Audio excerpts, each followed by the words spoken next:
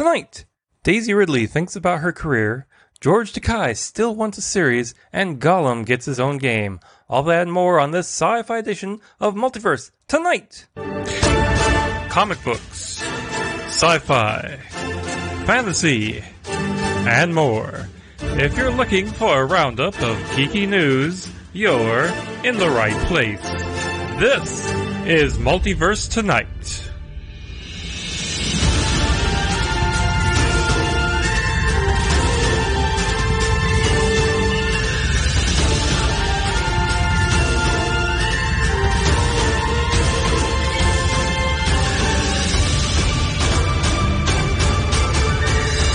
And here's your host, Thomas Townley.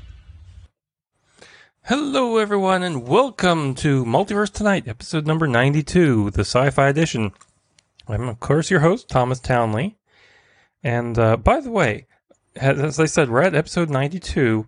If you're an artist or a musician or good at editing, and you'd like to make me a new show open, using those words, by the way, you're welcome to do so. I would love to have something new for episode 100. So, I'll leave it up to you. I might send you something really good for that.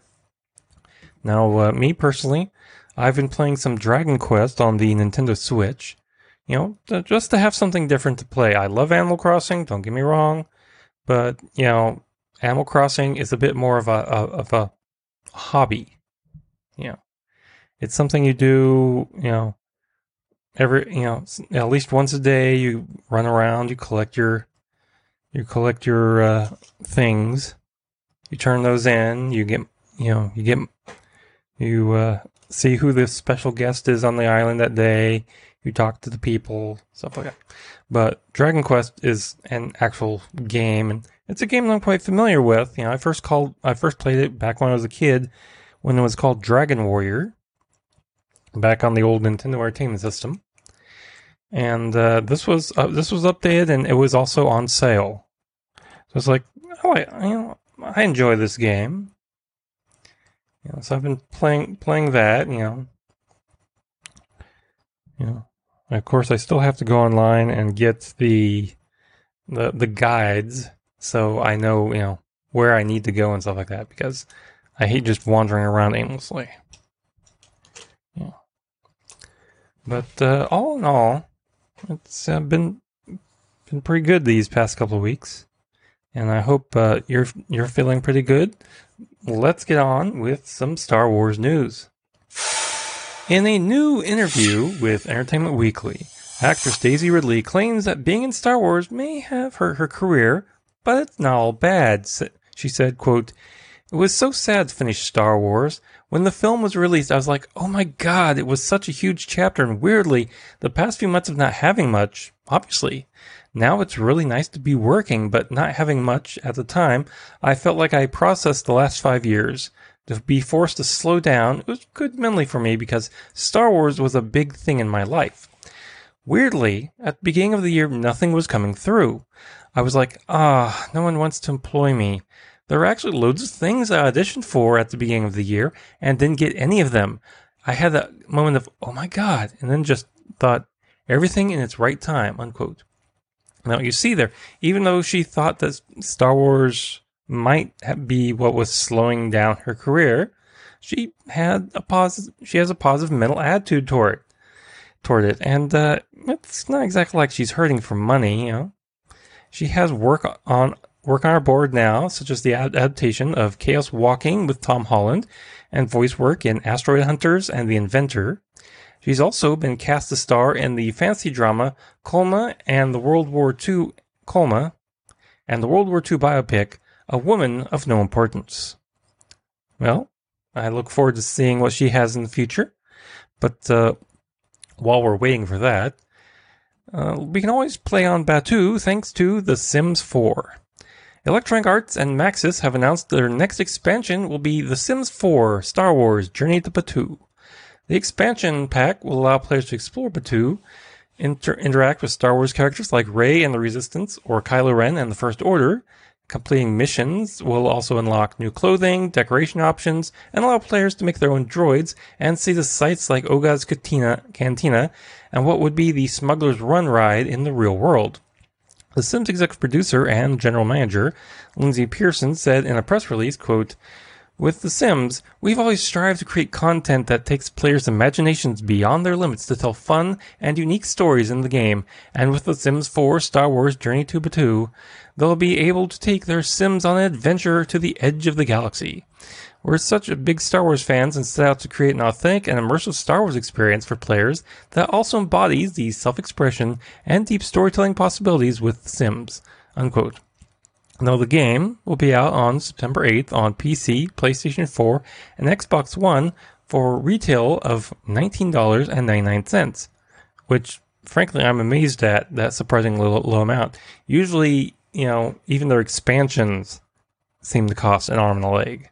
So the fact that they're putting that out there for just $20, well, that's not bad. Now, if it was down to, say, $10, might consider it. I just might.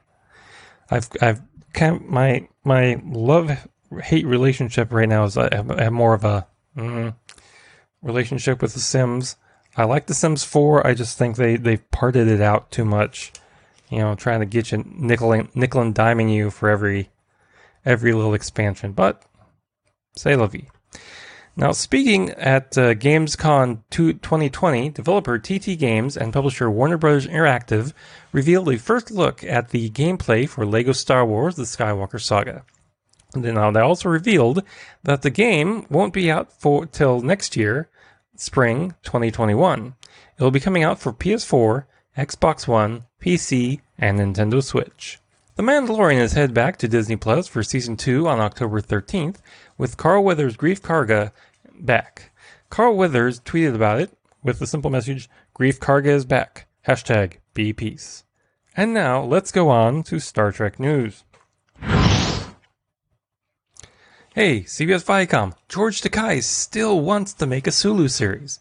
And in an interview with StarTrek.com, he responded to the question about if they should do a Sulu series next with, quote, "Good idea. As a matter of fact, in Star Trek VI: The Undiscovered Country, Sulu got his own captaincy. The first scene is a shot of this huge, magnificent starship called the Excelsior. And then it zooms in on the bridge, and there's a brand new captain seated confidently at that center seat, elegantly sipping his cup of green tea, Captain Sulu.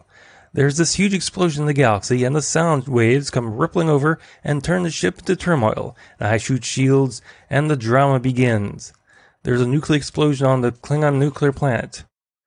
At the critical point when we're at the peak of drama, and Kirk is about to be blown up by the Klingons, to the rescue comes Captain Sulu with his Excelsior.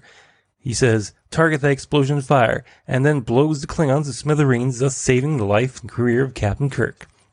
At the end, as all classic Star Trek episodes end, on the bridge of the Enterprise, Captain Kirk looks at the view screen ahead of him in the giant image of Captain Sulu, and he stands up and says essentially, 'Thank you for saving my ass.' And Sulu looks down and says, 'Good to see you in action one more time, Captain.' And he roars off. Scotty and McCoy are looking at the big ship's Excelsior, and McCoy says, 'Wow, it's a great ship.' But Scotty chimes in, 'Aye, but not so big of a captain, I think.' That's a Captain Sulu movie, and it shouldn't have been subtitled The Undiscovered Country. It should be Captain Sulu to the Rescue. It's the best of the Star Trek movies," unquote.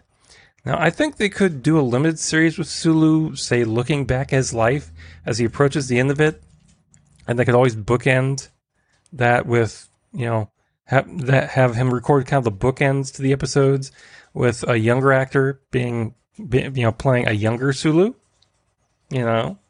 That could be interesting. You could have Sulu kind of just sitting back and going, "I remember this one time when I was captain of the Excelsior," and goes off, when we see the Excelsior and the different actor playing a younger Sulu, and you could have his adventures, and he could then end the episode.